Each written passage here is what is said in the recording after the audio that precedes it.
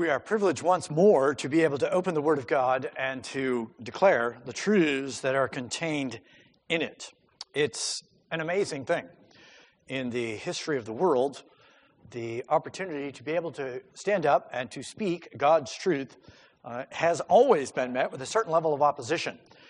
We are unique in the time of history to be able to openly, freely declare exactly what God says. So today we're working our way through the first chapter of Luke. And Luke, one of the things that Luke is bringing to us is the reality that God works through regular, ordinary folks. God takes regular people and does extraordinary things. And this morning I'd like us to take just a moment and look at a verse that maybe you would tend to just kind of pass over. We'll probably get further than just this verse, by the way. But I want us to stop for a minute and actually think about this verse.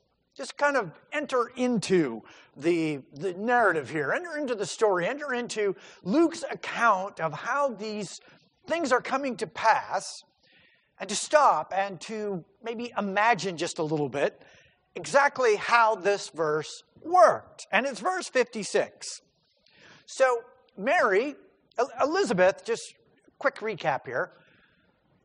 Gabriel shows up to Zacharias, tells him that his wife is going to have a son. And of course, they're on in years, 60, 70, maybe even 80 years old. They're older.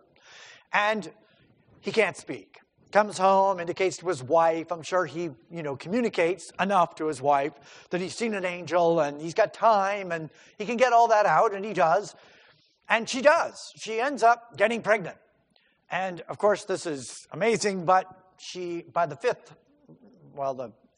fourth month, she's gone into hiding. She's beginning to show, and it's like, okay, I'm not answering all these questions. I'm an older lady. And so she goes into hiding, which means maybe no one even really knows she's pregnant. She just kind of disappears from the social scene. Where is she? Well, we don't know. Gabriel then shows up and speaks to Mary and tells Mary that you are going to be visited by God and you are going to have a son, and it's going to be the very Son of God. Okay, so this happens. Mary sees the angel, talks to the angel.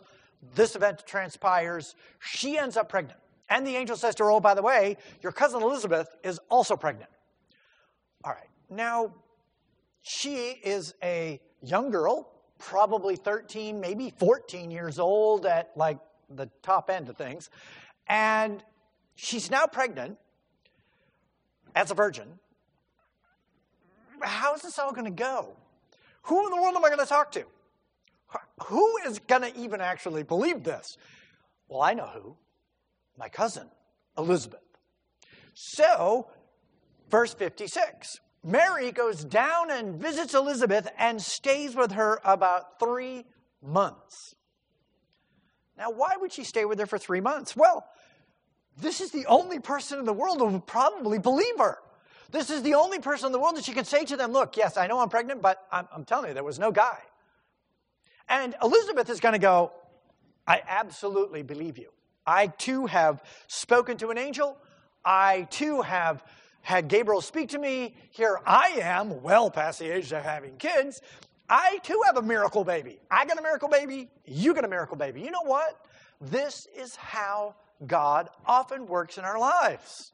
God does, in fact, if we will open our eyes and look around, God will bring people into our lives who need to be there at the time we need them to be there. This is not just happenstance. Elizabeth and Mary are quite similar in their events that are going on in their lives. Both of them are having miracle babies. Both of them are not sure exactly how to go about doing all of this. Elizabeth just goes into hiding. Mary packs up and just leaves. There's no indication, by the way, that she even tells Joseph. She just kind of, I got to go visit Elizabeth. Off she goes. She just hurries up and goes and visits Elizabeth. But the two of them, they have this bond. They have this unique situation that they are sharing with one another. This is how God works.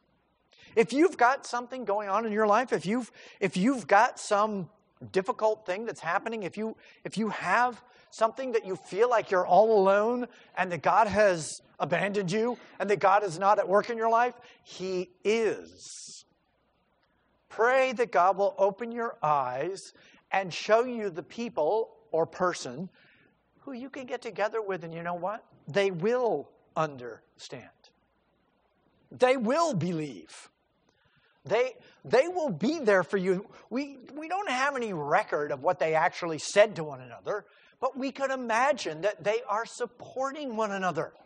They're talking to one another. So Mary says to Elizabeth, what did Gabriel actually tell? I mean, I talked to Gabriel too. So what did Gabriel tell your husband? Well, he said that I'm going to have a son who is going to be great in the sight of the Lord, and he shouldn't drink any wine or any liquor, and he's going to be filled with the Holy Spirit right from my womb.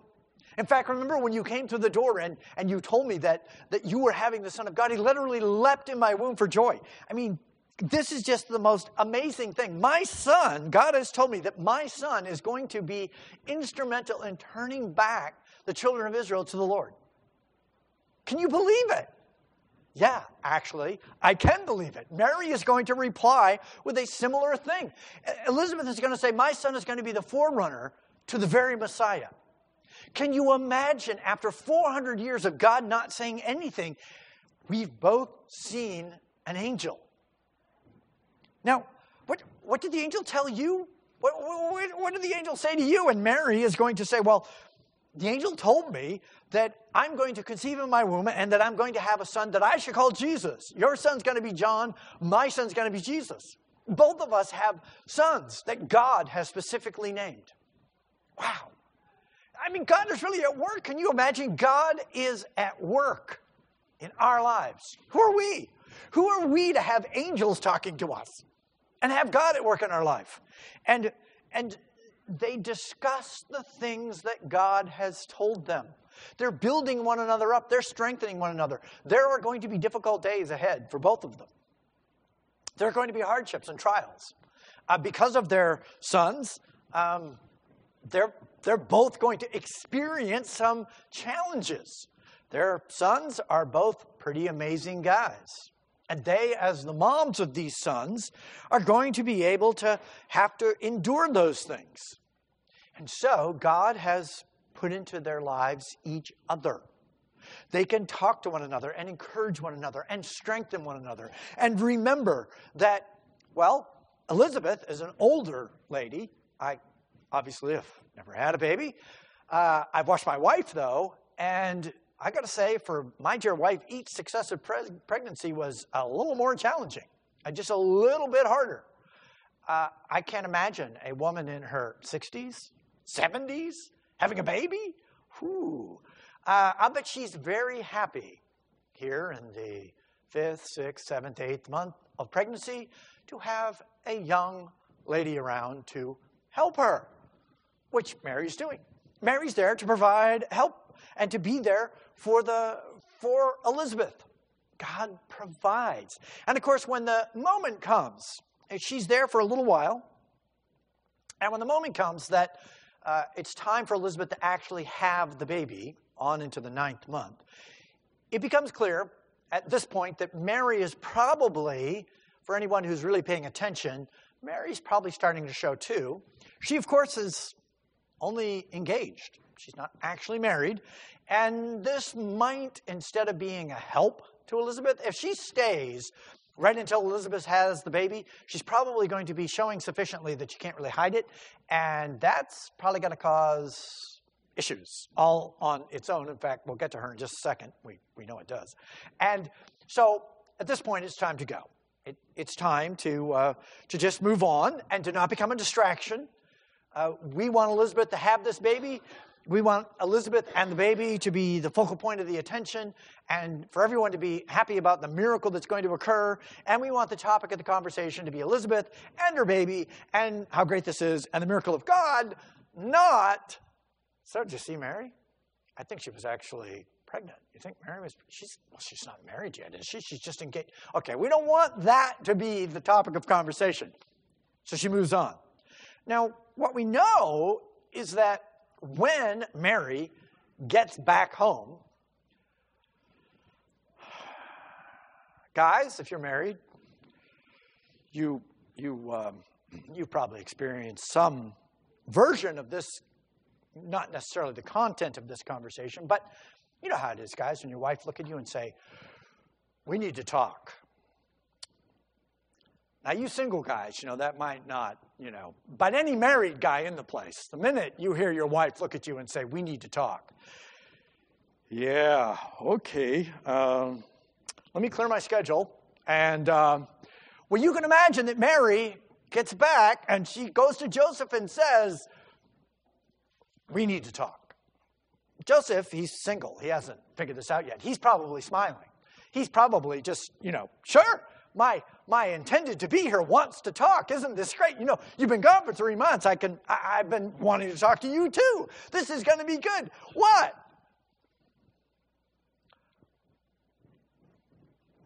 I'm pregnant. And can you just imagine? Now, I suspect that she said, I doubt she blurted that out. She probably started with, an angel came and spoke to me. Okay. And the angel told me that God was going to visit me. And, and then she gets around to, oh, and by the way, I'm pregnant. Something tells me that when she came out with that, and she said that she was pregnant, I suspect it's going to be, you remember those old Charlie Brown cartoons? And they'd be in school, and the teacher's talking, and all you hear is, wah, wah, wah, wah, wah, wah. I suspect the minute Mary came out with, oh, by the way, and I'm pregnant, from that point on, that's all Joseph heard. I think he just, what? It doesn't matter what explanation she gave. It doesn't matter. Yeah, wah, wah, wah, wah, wah. I think he never heard a word. This is devastating. You can imagine him sitting around thinking, okay, how do I tell my parents? What about the wedding? What in the world is going on here? Why is all of this happening? And then she can't even be truthful about it. She's got to come up with this whole angel thing, She got to produce some. We know he doesn't believe her. He doesn't believe her. He loves her clearly, and he's an honorable guy, and she seems so sincere. So I'll try to do the divorce quietly, but that's what we're going to do. We're just gonna end this thing here. And I don't know. I guess you could try selling this whole angel thing to somebody else, but he's not really buying it. Now, I have a question for you, and I want you to think carefully about this. Why does God do this? Why does God work like this? The angel is going to appear to Joseph, and now that Mary's talked to him, the angel is going to tell Joseph, yes, what Mary told you is exactly what happened. And it's going to be communicated to Joseph in a way in which he will completely understand and agree, and it will all be clear. And he will marry her without reservation and make sure that she stays a virgin until such time as the baby is actually born. And that's all good. So tell me, why exactly didn't the angel appear to him like when Mary left Elizabeth? So that when Mary walked through the door and said to Joseph, we need to talk, or whatever version of that she said, Joseph could just look at her and say, Mary, it's okay. God has spoken to me in a dream. I got the whole story. It's all good. I can't wait. It'll all be. But that's not what God does. That's not what God does. And it's important that we recognize that that isn't what God does. We have this expectation that somehow God is always going to just smooth the way. God is going to just make everything work out there. And you know what? You know what? God gives us trials. God gives us difficulties. Joseph is going to be faced with his wife giving him a story about how an angel appeared to her and how she is now pregnant by God himself.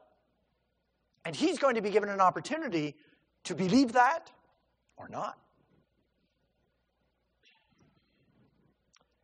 God didn't have to give him that opportunity, you know. God could have just appeared to him long before Mary showed up to tell him this. But God doesn't. When God is at work, Sometimes he doesn't work like we expect him to work.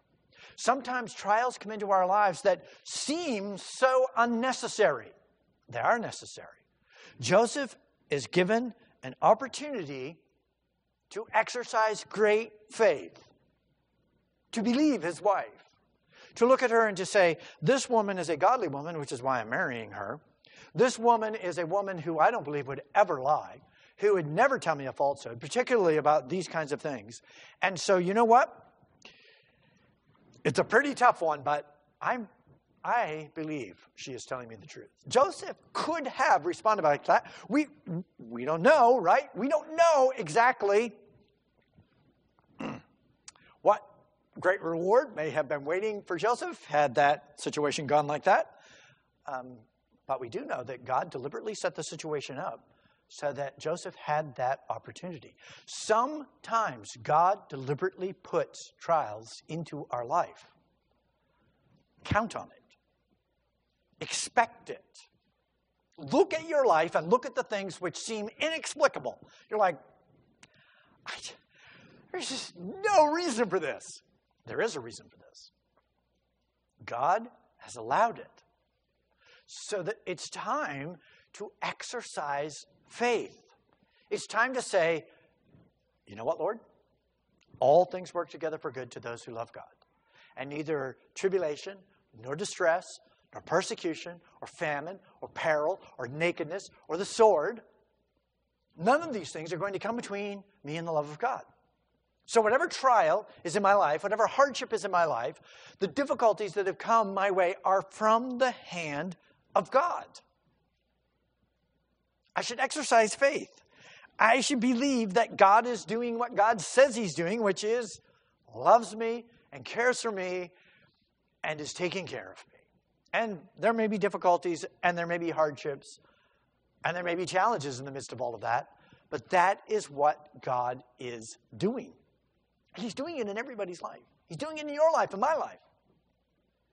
I mean, you look at Mary, who spends the 3 months down there with Elizabeth, who is going to show back up, and while she's with Elizabeth, it's all going great. I mean, this is nothing but the glory of God and the grace of God and the majesty of God, and wowee, this is the mountaintop. We're sitting around talking about our son's futures and what God is going to be doing in our lives and how miraculous it is and how wonderful it is. All of that is great, and then we're going to walk away from that, and we're going to head someplace else, and when we get to that other place, when she gets home, she's now going to have to look at Joseph.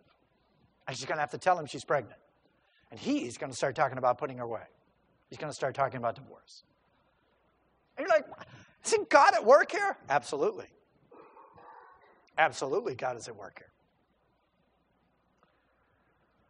And he's at work in both those situations. She has been prepared. She has had 3 months of nourishment, of encouragement, of great spiritual growth between her and Elizabeth to get ready for the moment when she has to go back. And it's just brief, right? It's just small. The angel's going to appear to Joseph and he's going to go, okay. I get it. And then off we go. But the trial is still there for Mary and for Joseph. God deliberately puts things in our lives. Expect it. Get used to it. Anticipate it. Don't wonder where God's love went just because life is hard. God loved Mary. God loved Joseph. They raised his own son. But he still put this trial in their life. And there are more to come, by the way. There will be other trials that will also come to their life, and we'll see those shortly. They'll literally have to run for their life. But God will be with them in that.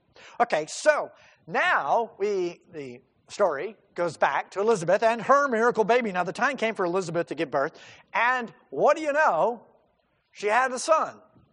Why? Because God is faithful. Because when the angel came and said to Zacharias, you're going to have a son and you're going to name him John, well, she didn't end up having a daughter after all. No, she in fact had a son. That's exactly what the angel said, and that's exactly what occurred. Why? Because God is always faithful. Oh, and by the way, when the son is born, then you're going to have great joy and gladness, and lots of folks are going to be thrilled at the birth. Now, Her neighbors, verse 58, and her relatives heard that the Lord had displayed his great mercy towards her, and they were rejoicing with her. Why? Because she's given birth to a son. Wow, the mercy of God, the amazing, here you are, you're this older, infertile couple who have been faithful to God your whole lives, and you didn't have any kids, which in that culture and society would have been a real big black mark on your life. You're supposed to have kids. This is supposed to be part of the covenantal blessing of the old covenant. That's part of how that all went. And so if you didn't have kids, it looked at you like, I don't know, maybe God has some kind of issue with you. But this is just like the guy born blind. And the disciples say to Jesus, so this guy born blind, was he born blind because he's a sinner or his parents were a sinner? Or I mean, there must have been some sin here. And Jesus says to them, he was born blind so that you would see the glory of God. Now let me give him sight. No sin. No sin on his part or his parents or anybody else. He was simply born blind so that Jesus could give him sight. Well, Zacharias and Elizabeth don't have any kids until their old age, not because they were sinners, but so that God could do this great miracle for them.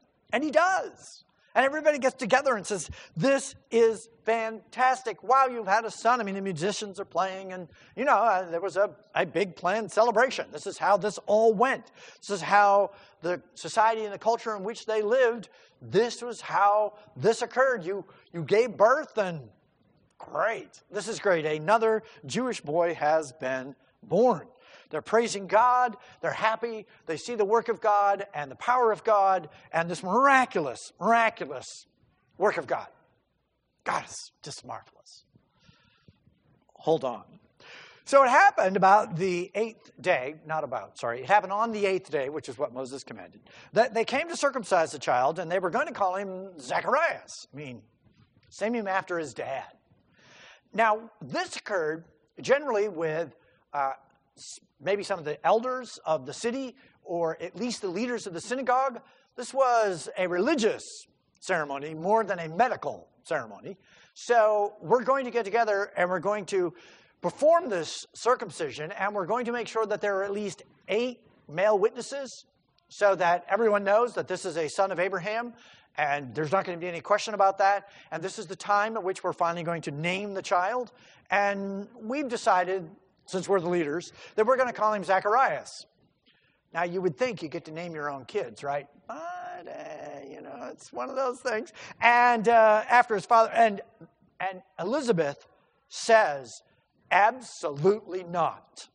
This is a really emphatic no. This is no. No, we're not naming him Zacharias. We're going to call him John. John? Where'd you get that name from? Nobody around here is named John. None of your relatives are called John. We got the whole genealogy here. There's nobody in it named John. Where'd you get that name? Just dream that thing up? No, an angel gave me that name. My husband gave my husband that name. And I don't care who you guys are, and I don't care who you think you represent, and I don't care what kind of authority you think you have around here. My husband had an angel tell him that his name was going to be John. And we're not naming him Zacharias. We're going to name him John.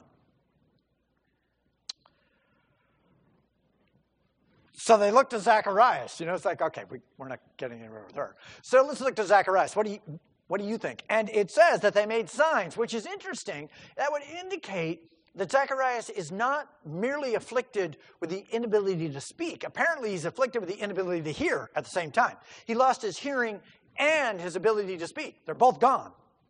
Because they have to kind of make, hand signals, signs. What do you want him named? What do you want to call him? However in the world they got around to trying to communicate that. And so he asks for a writing tablet. Give me a writing tablet. And he writes, his name is John. Probably in the Greek it would have been John as his name, but nonetheless, his name is John. And they are all astonished. Now,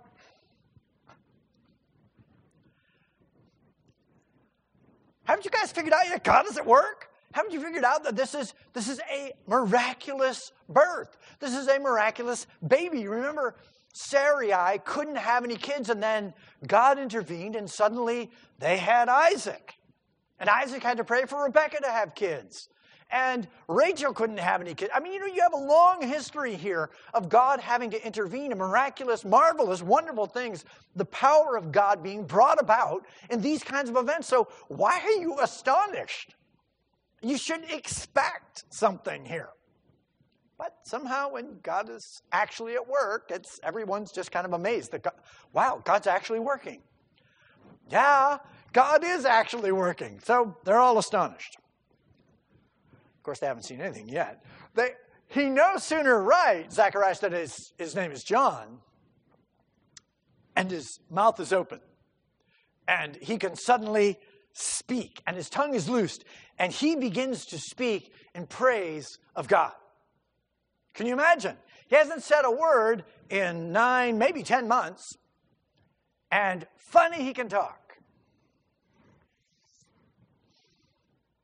I mean, you heard the one about the guy who went into the monastery, right? And he took a vow of silence. And because he had the vow of silence, he could only speak 2 words every 5 years. So he goes in, he doesn't say anything. 5 years go by, and the leader of the monastery calls him in and says, all right, you get to say 2 words. What do you get to say? He says, room, cold. So he goes back out, spends another 5 years, and comes back in 5 years later. So, all right, here's your 2 words. What do you got? Bed, hard. Goes back out, spends another 5 years, never says another thing, comes back in, he says, all right, here's your 3rd shot at it. What are you going to say? He says, I quit. I said, well, I'm not surprised. You've been here for 15 years and you haven't done anything but complain the whole time. I don't know about you, but if God caused me to not be able to say anything for 9 or 10 months, by the time you finally got around to actually being able to say something, what exactly might you say? And you might not say something good about God, right? You might actually complain after 10 months of not being able to say anything. You might voice how mad you are at God for not being able to let you communicate and to say what you've wanted to say all of this time. And who knows what kind of attitude you may or may not have, and what kind of anger or bitterness or who knows what may have grown in your heart over the last 9, 10 months. Not Zacharias. This guy has just been waiting for the moment that he can finally tell everyone what God is doing in his life. And even though he can't speak, and I'm sure there are moments of frustration, the fact is that when God finally loosens his tongue, he just speaks the praises of God. He just can't say enough about what God...